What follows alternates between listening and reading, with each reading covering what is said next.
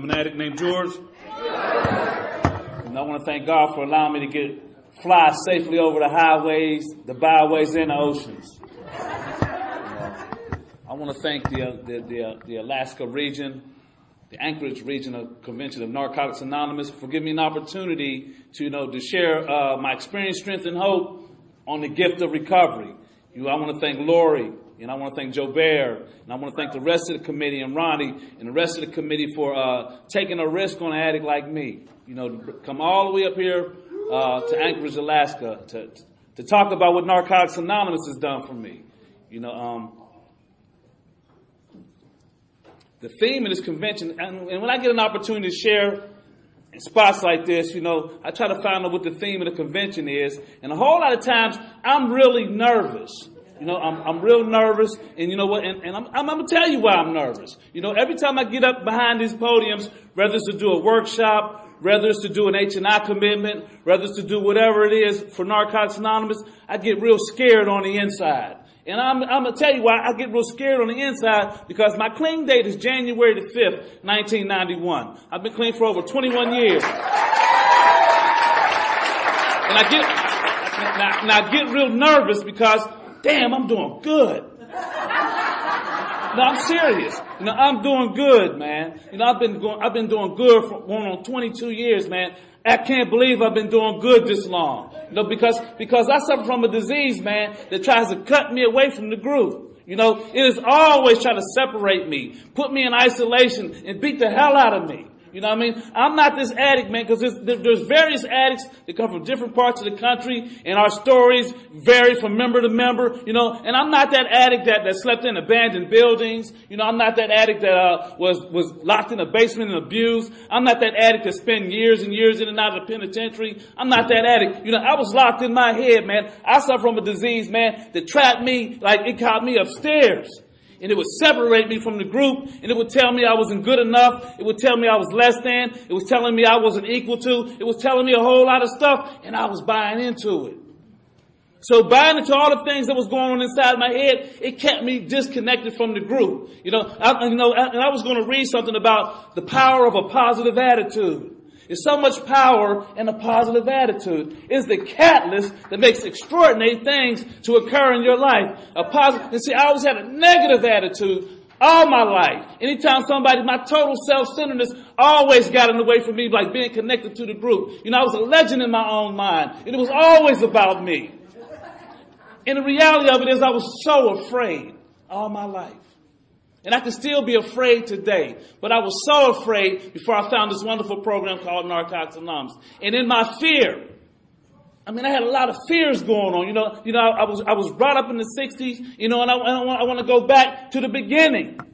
Because in our literature it talks about we peel away like an onion to get back to that pure, innocent spirit that's on the inside. And that's the purpose of the 12 steps of Narcotics Anonymous. That's the purpose of the love of the fellowship of Narcotics Anonymous, to get back to that pure, innocent spirit on the inside. I was there at one time in my life. I was free, and I was happy, and I was joyous. It's not a program of talk. Recovery is a program of action. I was happy, joyous, and free at one point in my life. And I've always shared that when I get behind this podium, that when I was free, and an example of my freedom was when I was a little boy, me and my brothers and my friends, we would pull our little pee-pees out, and we would pee, and we had pee battles, and we would write our name in the snow, and, I had no inhibition, I wasn't feeling less than and inadequate and not good enough, but all of a sudden, I looked over at Peter's Peter, and his Peter was bigger than my Peter, and I began to shrink, man.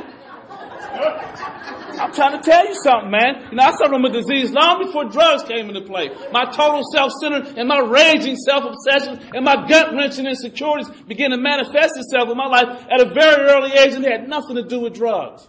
I grew up I wasn't as segregated as a kid. I grew up where, I went to school with white kids, it was black kids, it was poor kids, it was rich kids. I was in the group. But something about this disease, man, it was always telling me, man, that I was too dark. My biggest fear growing up as a little boy is they're going to call me Little Black Sambo. And if somebody call me Little Black Sambo, I'm going to die. If somebody call me a nigger, I'm going to die. I was consumed with a lot of fear. I was consumed with the fear of anticipating somebody to say something that would shatter me. And that's the self-made prison that I lived in. I grew up in an era where there was food stamps. And there used to be those access cards. They got access cards up here. You know what I mean? I grew up in that because we weren't very rich people growing up, but I had an ego big as this room. I can remember my grandmother would ask me, George, go to the store, get a loaf of bread and a quart of pop. And she would break off a couple of them singles. I'm probably 10, 11 years old, man. I'm embarrassed. To pull those singles out. So if I had a couple of dollars in my pocket, I would spend the last dollars in my pocket not to pull those food stamps out. And nobody in the store really knew me, but I was caught up in this thing called rage and self-obsession and total self-centeredness and gut-wrenching insecurity. And thank God for Narcotics Anonymous. Because when I came to Narcotics Anonymous, it began to let me know what was really going on with me. And somewhere in our literature it talks about some of us believe we suffer from this disease long before we picked up drugs. See, I identified with that when I opened up the book. I identified with the raging self-obsession. I identified with all the inadequacy and not good enough, man. I was relating and identifying with that. And I also they said we were seemingly looking for something different, and we thought we had found it in drugs. I was always looking for something that could make me different. I looked inside the television. I remember growing up in an era when Muhammad Ali was the world champion of boxing. I looked into the fantasy box. And then I looked in when the New York Knicks won the championship. Earl Monroe and Walt Frazier, man. I seen those guys, man, and I didn't know this disease distorts reality. I didn't know I was ignorant. I thought the clapping for Muhammad Ali and the cheers for Walt Frazier and Earl Monroe, I said, man, people love them. And that's all I really ever wanted was to be loved. And all I ever really wanted was to be accepted. And all I ever really wanted to was be a part of. You know what I mean? But my head was always telling me I wasn't connected because I come from a single parent household. I come from being put in foster care. So I was always edgy and on the edge because, I didn't have no roots. So when you ain't grounded, you have a lot of anxiety.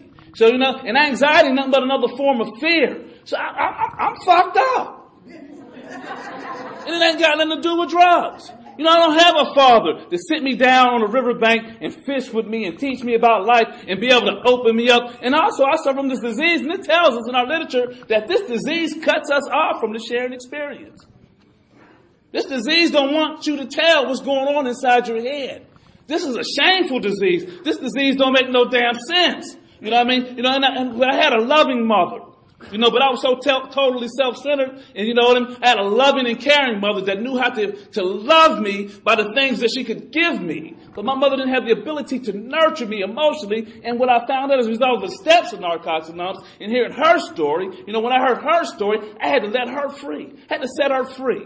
Because I had resentments with my mother. I didn't like my mother because my mother was never consistently in my life. And my mother never came to my basketball games. And my mother never put a Band-Aid on my knee. And my mother never rocked me, man. Because that's what I was looking for. That's what I was always needing. But when I heard my mother's story, I found out she can't give what she ain't got. She couldn't give me that. It's a powerful program called Narcotics Anonymous. It sets people free. I'm just an addict up here sharing with you how Narcotics Anonymous set me free. I'm not here to put a disease on a disease of addiction. I'm not a circus speaker. I'm just a member of Narcotics Anonymous that God has given me an opportunity to come share with you my story with you. And I'm just going to tell my story with you because I feel a part of you. I feel united with you. And I'm going to tell you why I feel united and connected with you. I feel connected with you because you people have positive attitudes. Y'all showed us nothing but love. I haven't felt uncomfortable, because it's something about, there's two type of languages. There's verbal language and then there's body language, and the spiritual language. And you can feel an attitude. It ain't got to come out your mouth. You can feel an attitude. And I felt nothing but a positive that people have walked up to us before they knew I was a speaker and hugged us and greeted us and, and wanted to meet us. And I feel good being here with you people. Y'all the catalyst. So if you're new, welcome to Narcotics Anonymous. This is the greatest show on earth. You can't get it no better than this.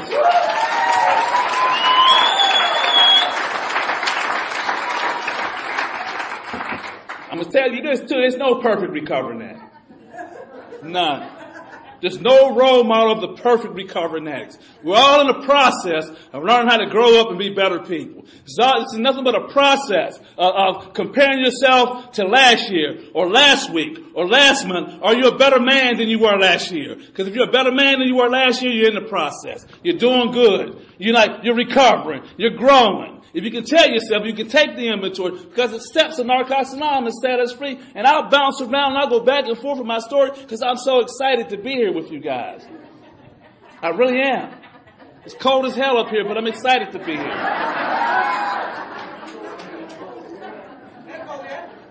And they said it ain't cold yet. But I looked into that fantasy box, man. And I was striving. I just wanted to be loved, man. So, Ronnie can identify. I thought I was going to find all the love and acceptance through basketball. I put all my self-esteem, all my self-worth, all my all in all into the sport of basketball. And I was a pretty good ball player, but I was a legend in my own mind. I thought 15 points, 5 assists, I'm going to the NBA.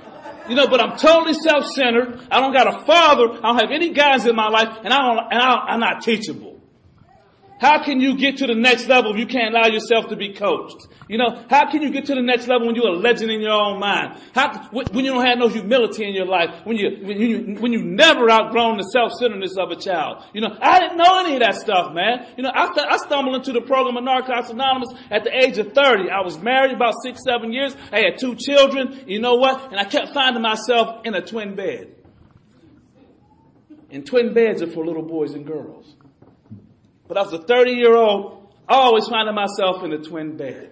Because I had never outgrown the self-centeredness of a child. In spite of appearing on the outside to be an adult, but in all actuality and reality, I was a shaky, insecure, frightened little boy on the inside. You know what I mean? And I got to Narcotics Anonymous not wanting to tell people that's exactly who I was. Even though my back pockets was touching, you know what I'm saying? I was 30 pounds lighter than what I was. I had wrinkles in my forehead from all the despair, but I found myself at Narcotics Anonymous not wanting to be a newcomer.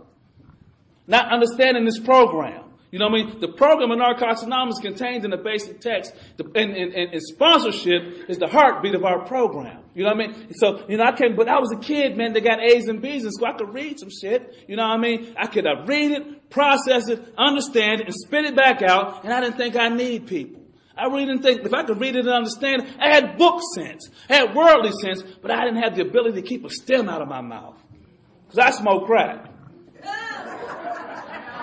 That was that something that I thought I found in drugs. It was when I found crack, I thought I had the magic elixir.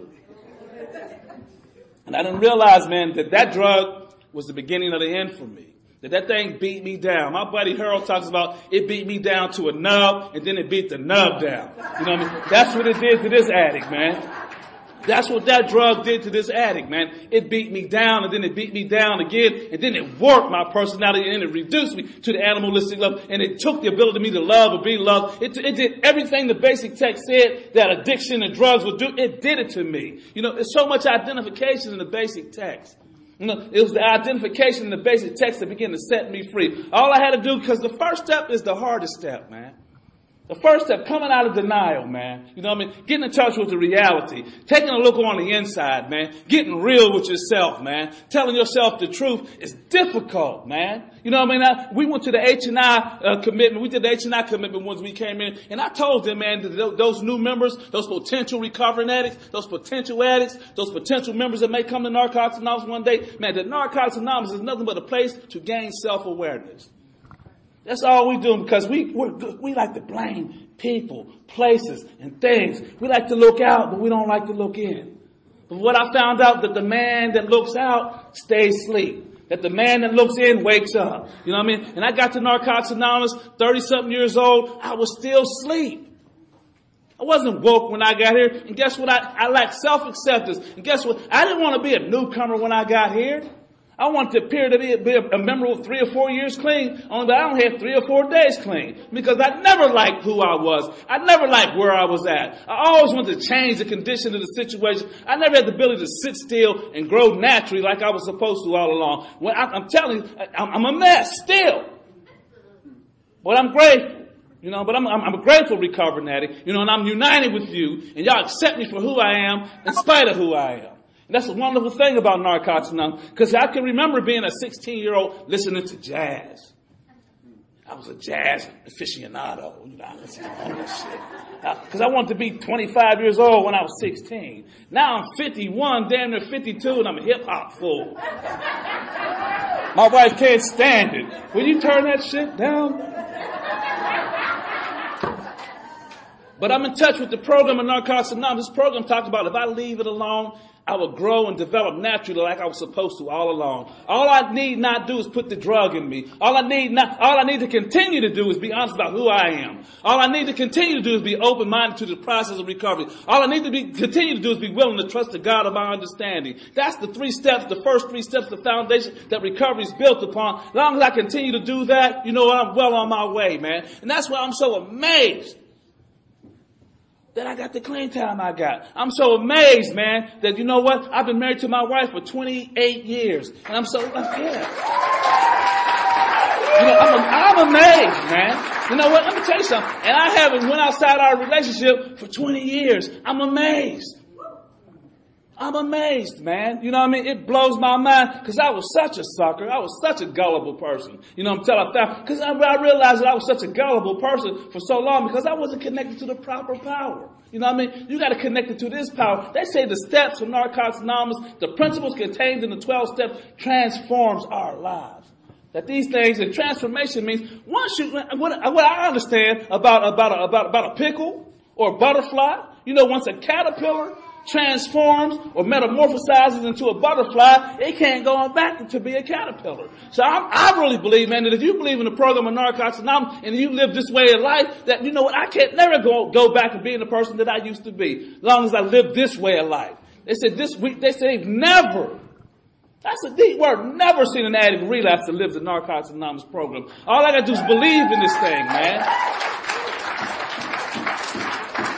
So I came in here, man. I came in here federally hip and eternally cool. But all actuality and reality, I was a shaky, insecure little boy on the inside that was in and out of twin beds over and over again. So if you're still sleeping in the twin bed, you might be still a little boy. People I'm talking about me. I ain't talking about you. I think men's supposed to sleep in king size and queens and fools. I'm talking about me. I ain't talking about you. But I found out, man, that I kept finding myself in a bunk bed based on the way I was thinking, man. My belief system was geared for me to, like, have somebody take care of me because I didn't have the ability to take care of myself. See, the first step is a heavy step, man. Because the first step said we don't know how to live with or without drugs. I always thought that crack was my problem. But I'm here to tell you that diseases don't live on the outside, they live on the inside. I kept thinking it was something outside of me was my problem, but in all actuality, if I suffer from the disease of addiction, it's an internal thing that's going on with me, and I need to tap into the second step, you know, because they say most of us, if we skip over this step, the second step, with a minimal concern, the rest of the steps don't work for you. You had to come to Narcotics Anonymous, run around here for like 18 years. Listen, I never went outside my marriage until I got here. I was married for 7 years. I smoked crack with other women, you know, things for things in the street. You know what I mean? All that type of stuff goes on. Some of it was crack make your weenie shrivel up. You know, I ain't gonna pull my pants down. That was a factor. You know, that was a big factor. You know what I mean? I ain't gonna show that and somebody laughing. I told you I don't want nobody laughing at me, it would kill me. So I kept my pants up. That helped me. That helped me with my 8th step. I'm grateful. I'm grateful. But I'm here to share with you the disease of addiction will make you lower your standards. It will make you expose yourself. It'll put you out there when you're caught in the grip. When you're caught up in an obsession, you're willing to do anything to get just one more. And so I found myself pulling my pants down here, getting with other women in this program because I didn't know how to fill the void. I tried to fill it. And they said, we got to know how to fill the void. We got to fill the void with the program. You know, I tried to fill the void with all that outdated stuff that I came out of the streets with because crack wouldn't let me trick. But I got the Narcotics Anonymous, it became a trick. You know what I mean? Because it wouldn't let me do that because a real addict, all they care about is the next one. Even when me and my wife was using, I didn't want no sex. I wanted her to get one more. Can you get one more rock? I only had sex when I was caught in the grip because, let me burn some energy off. Maybe I can go to sleep now. I love my wife. I've always loved my wife. But I found that this disease made me step away from all the things that I love because that's the purpose of the disease of addiction. What I understand, this disease's job is to separate you from the things that you love. And what I found out, man, that we are supposed to love people and not things. This disease makes you love things and use people. You know what I mean? So I had a real distorted perception on reality, and I got to Narcotics Anonymous, and I danced and tiptoed around here, thought I was fatally hip and eternally cool. In our literature, man, I read the book and said fatal hipness and eternal coolness leads us further into addiction. So I was running around Narcotics Anonymous being fatally hip and eternally cool, but I was getting further and further in addiction. And I'm here to share with you I almost used running around here trying to be Shabba, Mr. Lover Man, lover. You know what I'm saying? Almost used. I'm trying to tell you something. I'm a sensitive person. And I had to start telling the truth about who I am. And once I start telling the truth about who I really am and who I'm really not, the process of recovery started working for me. Sponsorship begins. The second step is the beginning of the recovery process. The first step ain't nothing but laying the groundwork of how fucked up you are. I'm telling, excuse me for cussing, but I do. My wife gets on me about that. But that's all the first step is just laying the groundwork of and how messed up and how unmanageable your life is. And you got to get some acceptance about that you don't know how to live with drugs or without drugs, that the way I think and how my feelings drive and motivate me and convince me. See, I didn't understand this program, man. That's where you got to keep coming. That's the most profound statement in this process because they talk about the spiritual void, the loneliness and the emptiness. When the loneliness and the emptiness settle in, I make bad decisions, man. I make bad decisions when I feel lonely and when I feel empty. Even today, when I feel lonely and when I feel empty, and I don't talk about it, if I don't get real with it, if I don't address it, I'll make bad decisions. Something about in our step working guy, they says, what are you about when you're not focused on recovery? Recovery is a day-at-a-time process. What do I do when I'm not focused on recovery? I'll tell you what I do now with going 22 years clean. When I ain't focused on, I shop. When I ain't focused on recovery, I go into cyberspace and cop. I'm serious, man. It's funny, but it's not funny. People commit suicide based on financial ruin. You know what I mean? Seriously, it's serious. I always talk about because we suffer from the disease of addiction. You know what? And it's always got us suffering with something. Nobody's spiritually free. We all doing something that we know that same something hits us, man. And our job is to tell when that thing hit us. And when that thing hit me, I'll buy a pair of True Religion blue jeans. Yeah, go research True Religion blue jeans. Them some very expensive blue jeans. And my paycheck ain't that big.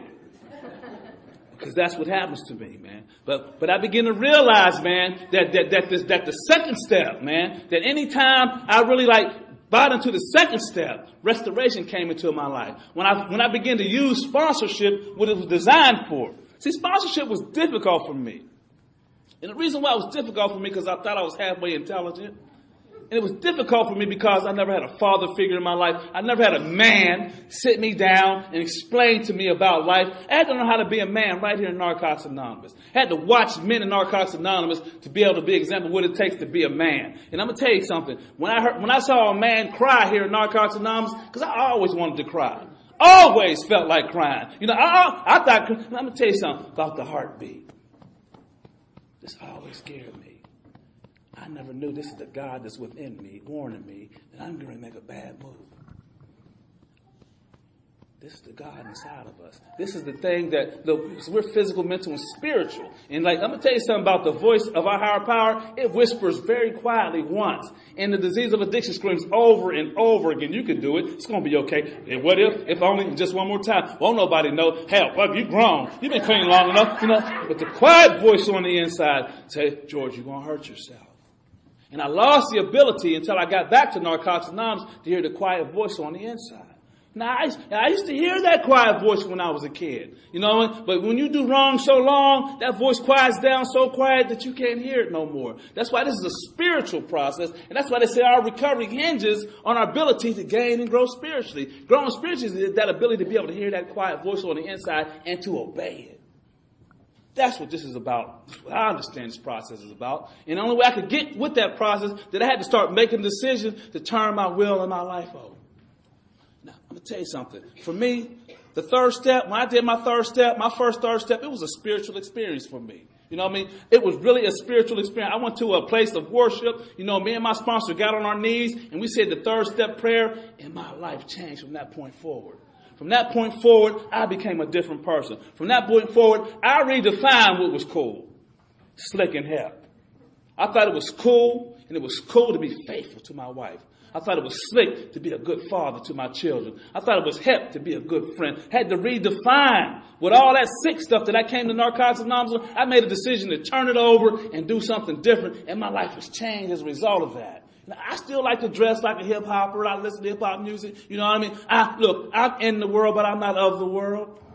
You know, I am. You know what I mean? And I know why I still dress like a kid, because there's a purpose in the way I dress. Because God, once I turn my life over to the care of God, it's not my life anymore.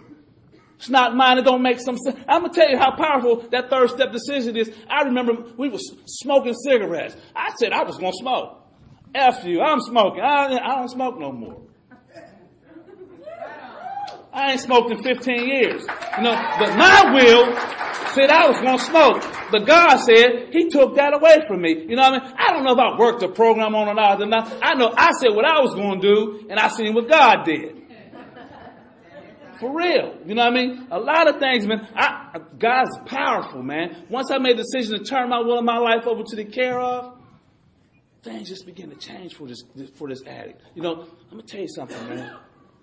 For so many years in my life, before I found Narcotics Anonymous, I would get always to the edge of success and just would fall short. And the falling short, you know what I mean? And it started with a lot. It started back in the 70s, because that's why we do the inventory. The inventory is powerful because it's patterns of behavior. It's the way we think. You know what I mean? Like, cause fear ain't nothing but projective, uneventful outcome for you, and responded to it in a negative way. That's all fear is. You done projected what the hell's going to happen. So, but I was affected growing up. I was damaged by society. You know what I mean? I'm not blaming society. I'm just being real about society effed me up, man. You know, I grew up in that era where there was reel to reel.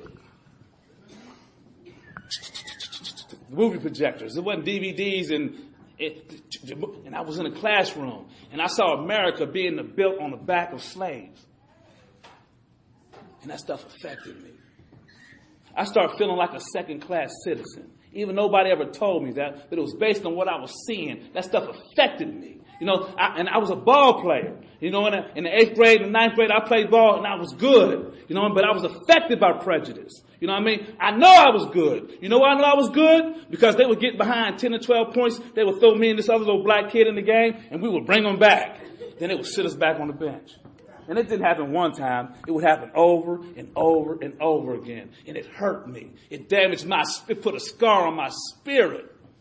See, the disease of addiction got a job to do. It's always to take you back to yesteryear, make you believe it's going to happen to you in the present. So what ended up happening to me, anytime anything looked unfavorable to me, I swear I learned how to quit. Now, I learned how to quit. From the 7th and the 8th grade, I became a quitter. Because anytime it felt like it wasn't going to work out for me, I would give up. I quit in every area of my life. There was pretty little girls, man, that liked me.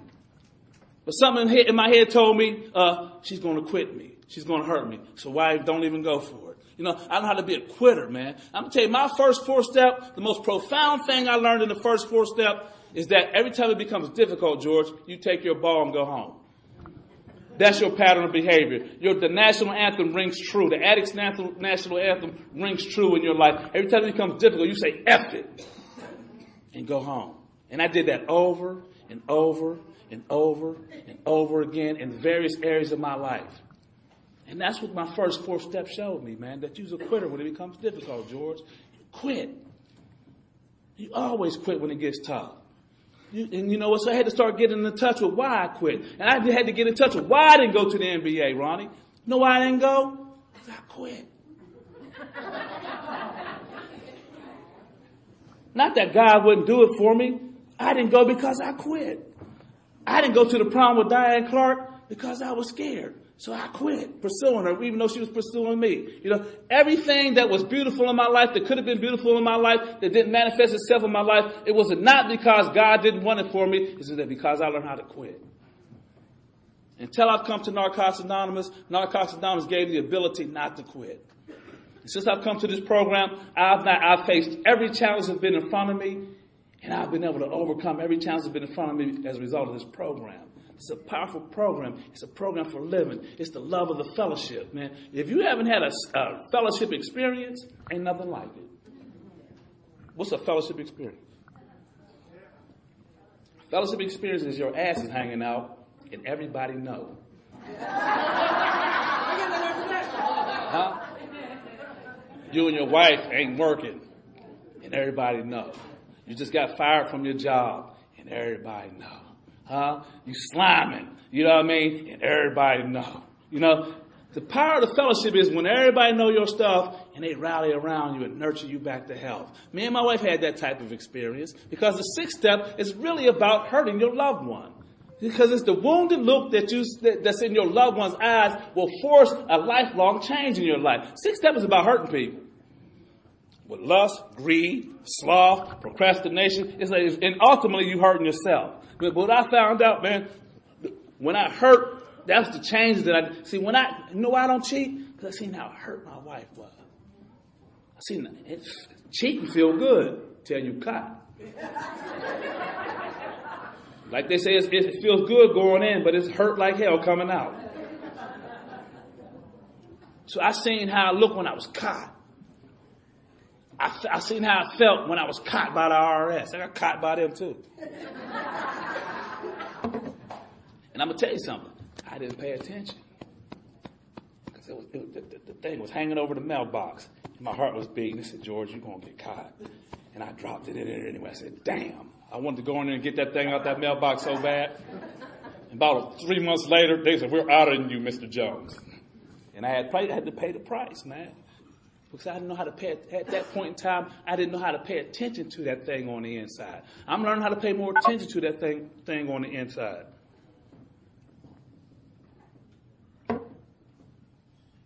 So I kept coming back. And I keep coming back. In my first 5 years of recovery, I believe I stayed clean based on sheer fear of smoking crack again. I did not want to be that person that smokes crack. Because crack took the ability to be a man away from me. It took my manhood away from me. It took my ability to love, man. It took my ability to cry. It took my ability to feel. It took my ability to be compassionate. It just took so much from me, man. I was so afraid of being that person again, man, that I went to the meeting. My buddy William S. talks about addicts are pack animals. And the disease of addiction is like the wolf. You know what I mean? And like the disease of addiction, like the lion or the wolf, every day wakes up and figures out it picks the weakest animal in the pack, takes him out in deep water and drowns him. And the deep part of it is, a lot of times, us old timers think the newcomer's the one that's hanging out on the end. But what I'm going to tell you is, when I was a real newcomer and my ass was on fire, I ran the meetings. I made meetings regularly. I called my sponsor every day. I worked steps. You know what I'm saying? I was in service. I got honest about what was going on with me when I was a newcomer. But the more you stay in this process, you really think you got this thing. Sometimes the old timer's ass is hanging out on the end. Lack of meeting attendance, lack of 12-step work, don't believe in sponsorship anymore, doing a little slamming on the side. Something in the disease of addiction job is to pick off the weakest person in the pack. So the 10th step is really about taking your inventory on a daily basis. Am I in the middle of this thing or I'm hanging on the end?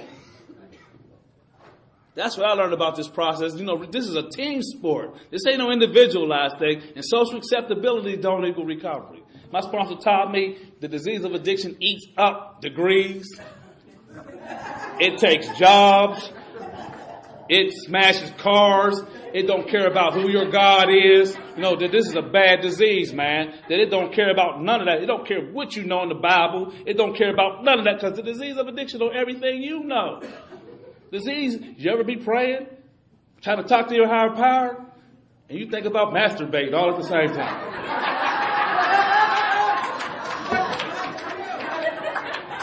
You're like, damn, that ain't spiritual. What I found out, man, Ain't no perfect recovering addict. Huh? No, we don't walk on water here. Now we still got sickness in there, man. You know what I mean? And we got to learn how to be real about that, because I'm going to tell you something what happened to me in this process. I ran around there for 5 years scared. It made me work the steps. It made me stay away from people, places, and things. It made me do all the things that the program told me to do. You know what? From 5 years to 10 years, it just became a way of life. You know, I was just committed to doing this shit, man. Ain't nothing else to do but make a meeting. You know, and then you get sponsees along the way. And sponsees end up making you work a step. Because the sponsee be sharing on their step, you be like, you got to give something back. So, you know, then you got to give some new stuff back to them. You can't give them that old outdated stuff. You got to give them the stuff that's in the here and now, how the disease. So it keeps you sharp. And shit. So it's a way of life. Narcotics Anonymous is a way of life. But I'm telling you, from year 10, from 5 to 10, it was just a habit. And from 10 to 20, you know what? It's about trusting God now. It's about not running. It's about showing up and facing life on life's terms, man. Believing that God's going to take care of me. It's like getting up every day, facing everyday challenges. You know, some days, and sometimes when you turn your will and your life over to the care of God, it's been many times that I thought I got to go somewhere to do something else, and God had something totally different for me to do. You know what I mean? But it's about, hey, I'm not here to be the speaker. Sometimes I'm not here to be the speaker. Sometimes I'm here to sit with a newcomer. You know, out in the audience, you know, that's getting ready to get divorced or thinking about committing suicide, you know, and having a problem with something, and sitting down, in spite of being the speaker, taking time, talking to the newcomer. No, this thing is not about popularity. This shit will kill people. I love Bob. He's an OG. Y'all want to hear the OG tomorrow night. I'm not impressed with people that run their mouth a lot. I'm impressed with people that show up and do the deal, man. That's impressive to me. I'm impressed with the people that I've seen up at this convention this week, the service work that y'all put in. I'm impressed, man. They're like, we ain't hell with the convention. We going to the detox. Huh? The most important meeting. Soon we got off the plane, they had our asses in the detox and shit. You know what I'm saying? That was good for me. You know, it was good for me to do, because I run a treatment program, so I see sick, desperate, dying addicts every day. But it was good for me to do an H&I commitment, even though I lived this program. You know, and I'm not one of those directors of a treatment program that hides in his office and pushes numbers. I do groups with my clients. They say I only keep what I have by giving it away. So everything I learned about myself, everything I learned about recovery, everything I learned about God in this process of recovery, I give back to my clients. I show up. I know every one of my clients' name. My door is open. They get on my damn nerves. You know what I'm saying? You know, but it's my opportunity to practice tolerance and patience. You know, and it's a wonderful thing, man, when one of your clients that came and gone. Because I had it recently happen about 2 weeks ago. You know, what inspired me is hearing people like Bob tell their story, how it's like they just show up, man, and they do the deal, even with multiple years clean. They're still willing to walk with a newcomer. Bob will tell you about painting his beard and shit and all that. You hear it tomorrow. Tell them the beard story, Bob, tomorrow. You know, wonderful stuff. Man, it inspires me to stay in this process, man, because when you get letters behind your name and you get a couple $dollars in your pocket, you really think you got this thing, man. And I tell my clients all the time, it ain't what I know that got me this far as what I do. It's not what you know, newcomer, sometime or old timer. It's what you do that keeps you in the process. I still make meetings regularly every day. I allow myself to sponsor people. I allow myself to be sponsored. You know, the beautiful thing about my sponsor, he's my employee. I'm my sponsor's boss. And that's what I love about it's powerful. Because my sponsor, he's not a clean time bully. He don't use his clean time. He don't use his knowledge. You know, he gives me 8 hours of work for 8 hours of pay. He might disagree with me on some things. He does he don't argue with me. I love my sponsor. It ain't based on what he say. It ain't based on what he drive. It ain't based on what he wear. It's based on who he is. He's a disciplined man. He's got discipline. This is a self-help program. This is a program of discipline. You know, discipline gets you down the road. Man makes the habit, and then the habit makes the man. You know, so that man meditates. He got a mean 11 step, man. What I love about him is his 11 step work. Every day at lunchtime, he goes do 30 minutes in the car of meditation. Or he sleep one, but guess what? He's always back in there at 1 o'clock. He ain't never late. He don't never tell me no. He does whatever. It's been time when I leave and have to do business as far as being a director that he don't complain, man. I look on my BlackBerry and I see the things that he got to do. I be like, damn. You know what? He don't complain about that. I want to be like that. They said you got to have a sponsor, a man or woman, you want what they got. You know what I mean? I watch him disconnect from unhealthy relationships. You know what I mean? Not lose his mind. It's those things like that that inspire and motivate me. I still whine and complain when I got to let go, but I watch him let go with peace. You know what I mean? He taught me about learning how to tie a knot in the rope and hang on. And then watch the rope unthread. Watch God come and get you at the last minute. That's what I love about my sponsor. I seen him do that type of stuff. It's inspiring. This is what this program is really all about. You know what I mean? That's what I love about this program. It was like when I walked into the rooms in Narcotics, the lady, it wasn't what people, it's Dot T. It was what this lady had on the inside. It wasn't what she had the ability to be in a room like this and say, there's a meeting going on. The whole room be quiet. I said, damn. I want what she got. And what she had was reverence. She had respect. And what I found in this process, you don't get respect by being a people pleaser. You get respect by respecting yourself. You get respect by standing for something and not falling for anything. You know, you might not be liked, but you'll be respected. You know, and that's what I love about this program. And that's what this program is all about for me. And this is what inspires and motivates me to stay on the path. You know, people say, now I've had the opportunity to share all over the world. You know what I mean? I ain't no bad looking guy. I ain't the greatest looking guy either. But I ain't that bad looking. A couple girls winked at me before. And I have not found it necessary to step out my relationship. And I don't believe love hurts. I believe total self-centeredness will hurt. I believe character defects, unaddressed hurt. You know what I mean? That's what I believe. But I don't believe love hurts. You know what I mean? And what I know what resentments do. Resentments give you the excuse to act out. I always need a resentment to do wrong. You know, it's the white man's fault. It's the black people's fault. I got to have resentment with a person, place, or a thing in order to act out. And what I work real hard at, this program tells us you have to rid yourself of all your resentments. That we get them, but we have to rid ourselves. I don't resent my wife. So as a result of me not resenting my wife, how can I never keep loving my wife? I got to love her. Because in all actuality, I love myself. And what I found in this process, man, that loving yourself a little bit more than anybody else is healthy. And that's what I learned to do, is learn to love myself enough not to set myself up with those self-made traps that I always trap myself with. You know, they say they say in our literature that our will alone ain't sufficient enough. That's a cold statement. When you read the literature, it says our will alone is not sufficient enough. That means that you got to constantly tap into a power greater than you that can help you. You know, you got to constantly recommit yourself to this power. You got to make a decision. You know, keeping your faith and your spiritual condition, it's like water in your hands, that you can scoop water up before you know your hands is empty. And the only way, you got to get more faith. You know, you got to keep scooping it up. You know, and that's what I've learned to do, man. I've learned to keep working this program. I learned to keep living this thing a day at a time. I keep not letting ego-inflating situations like some of the sickest people be behind these podiums. Don't be confused, newcomer, old-timer, or sometime.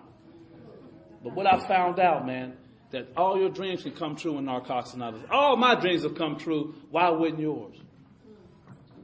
All my dreams have come true in Narcotics Anonymous. And what I've done, this is what I believe. Personally, I believe there's three wills. I believe there's God's will. I believe it's my will. Then there's self-will. And every time I self-will, I mess my life up. But every time I line my will up with the will of God, He's given me all my dreams have come true in Narcotics Anonymous. Since I've come to this program, all my dreams have come true. Not half my dreams, all my dreams have come true. Coming here was one of my dreams. I always wanted to come to Alaska. You know, I swear, it was on the bucket list, and I'm here. All my dreams have come true. All my dreams have come true. I'm telling you something, man. And me and my wife, we've always loved ourselves. We always loved each other. But guess what? Crack wouldn't let us keep a roof over it. Drugs wouldn't allow us to be a family. Drugs kept breaking us apart. But once we both found this program, We've been able to, I always loved my wife. I couldn't be the man that I was supposed to be in the marriage until I found the program of Narcotics Anonymous. My wife always loved me, but she couldn't be the woman she was supposed to be until she found the program of Narcotics Anonymous. And when we found this wonderful life-saving program, we was able to get back together and be husband and wife, and we like each other. We still make each other laugh. She still rub my arm and my little weenie gets hard. She still got it. She still got it. She still got it, man. You know what I mean? I look, but I ain't gonna stray too far. I'm gonna look because I'm a man. But I ain't gonna stray because I love myself and I love my wife. You know what I mean? And she still got what it takes to still ring my bell.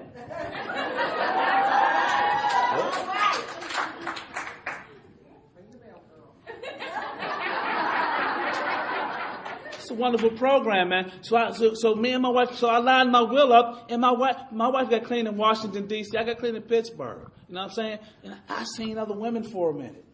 And she seen other men for a brief moment. But guess what? We both loved each other. And my dream was to have my wife. See, this is what I tell my sponsees. I said, you know what, if you with somebody, I said, if you can't envision you and the woman or the man that you with, and y'all growing old in a rocking chair together, why are you there? I mean, you know, they say we get fleeting glimpses of what our life could be. The book is powerful. They say this book says God will give you fleeting glimpses of what your life can be. And I envision me and my wife growing old together, sitting in a rocking chair, kids, grandkids opened up Christmas gifts. Now, we didn't grow old together. We've been married 28 years. The kids ain't having no babies yet. My daughter's lesbian. She look like she ain't doing it. And my son is so healthy, it's sickening and shit. But we got an adopted child. We got a godchild. And she's that little kid that plays in the floor in the morning, and we sit on the couch and watch. All my dreams have come true in the program of Narcotics Anonymous. I got my wife back. I should have dreamed about a 6-bedroom house. But all I dreamed of was a brick house. God, just give me a brick house. You know what I mean? And I just lined my will up with the will of God, man. And I just went to work. And you know what? And I paid the bills on time. And I couldn't do that on time without my wife. Because I'm an addict. An addict is a man or woman. They want to do good for a while. Then they want to reward themselves by hurting themselves. Like the bill says $100. I'll pay the $100 6 months in a row. I'm like, F that, man. I'm buying me some tennis shoes. You know what I'm saying? You know, and I need my wife to say, you're going to mess up the credit, man. You better pay the bills. See, I really believe, I believe we need somebody to help us. You know, because to be a man is a role. And ain't somebody to help me stay in my role. It's my sponsor. It's my guide to stay in that role. And my wife helps me to stay in my role. You know, a wife's job is to nag you. Yeah.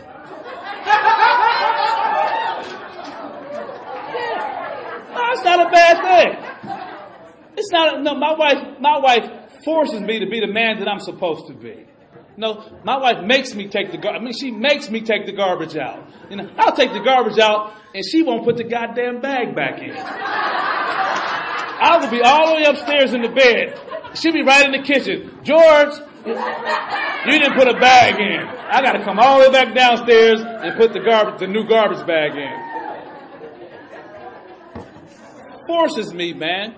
Forces me to be an example to my children.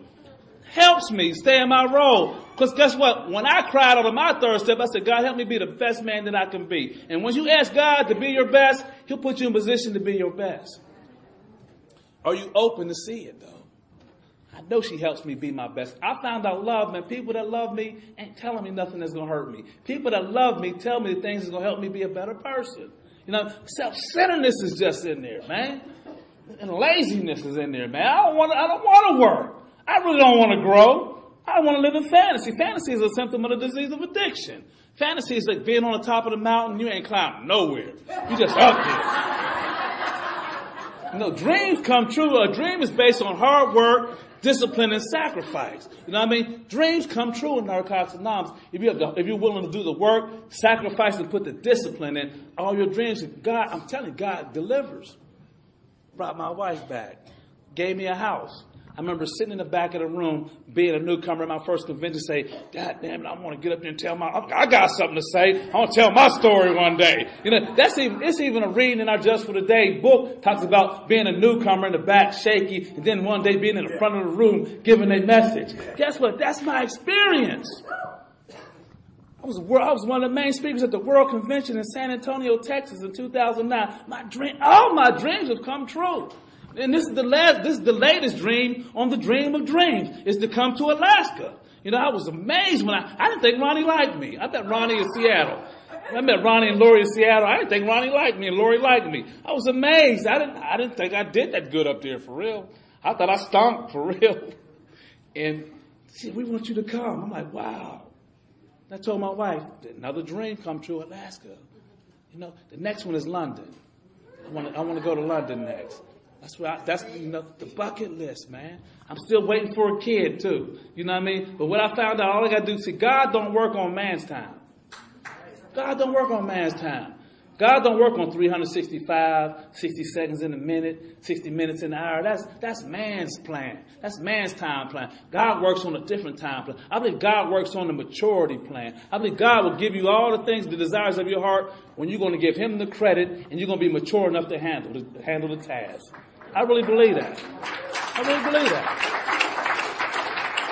So, I'm getting ready to sit down. My message is that an addict, any addict, white addict, black addict, gay addict, straight addict, HIV positive addict, Hep C addict, crystal meth smoking addict, one-legged addict, any addict, native addict, any addict, to stop using drugs, lose the desire to use, and find a new way to live.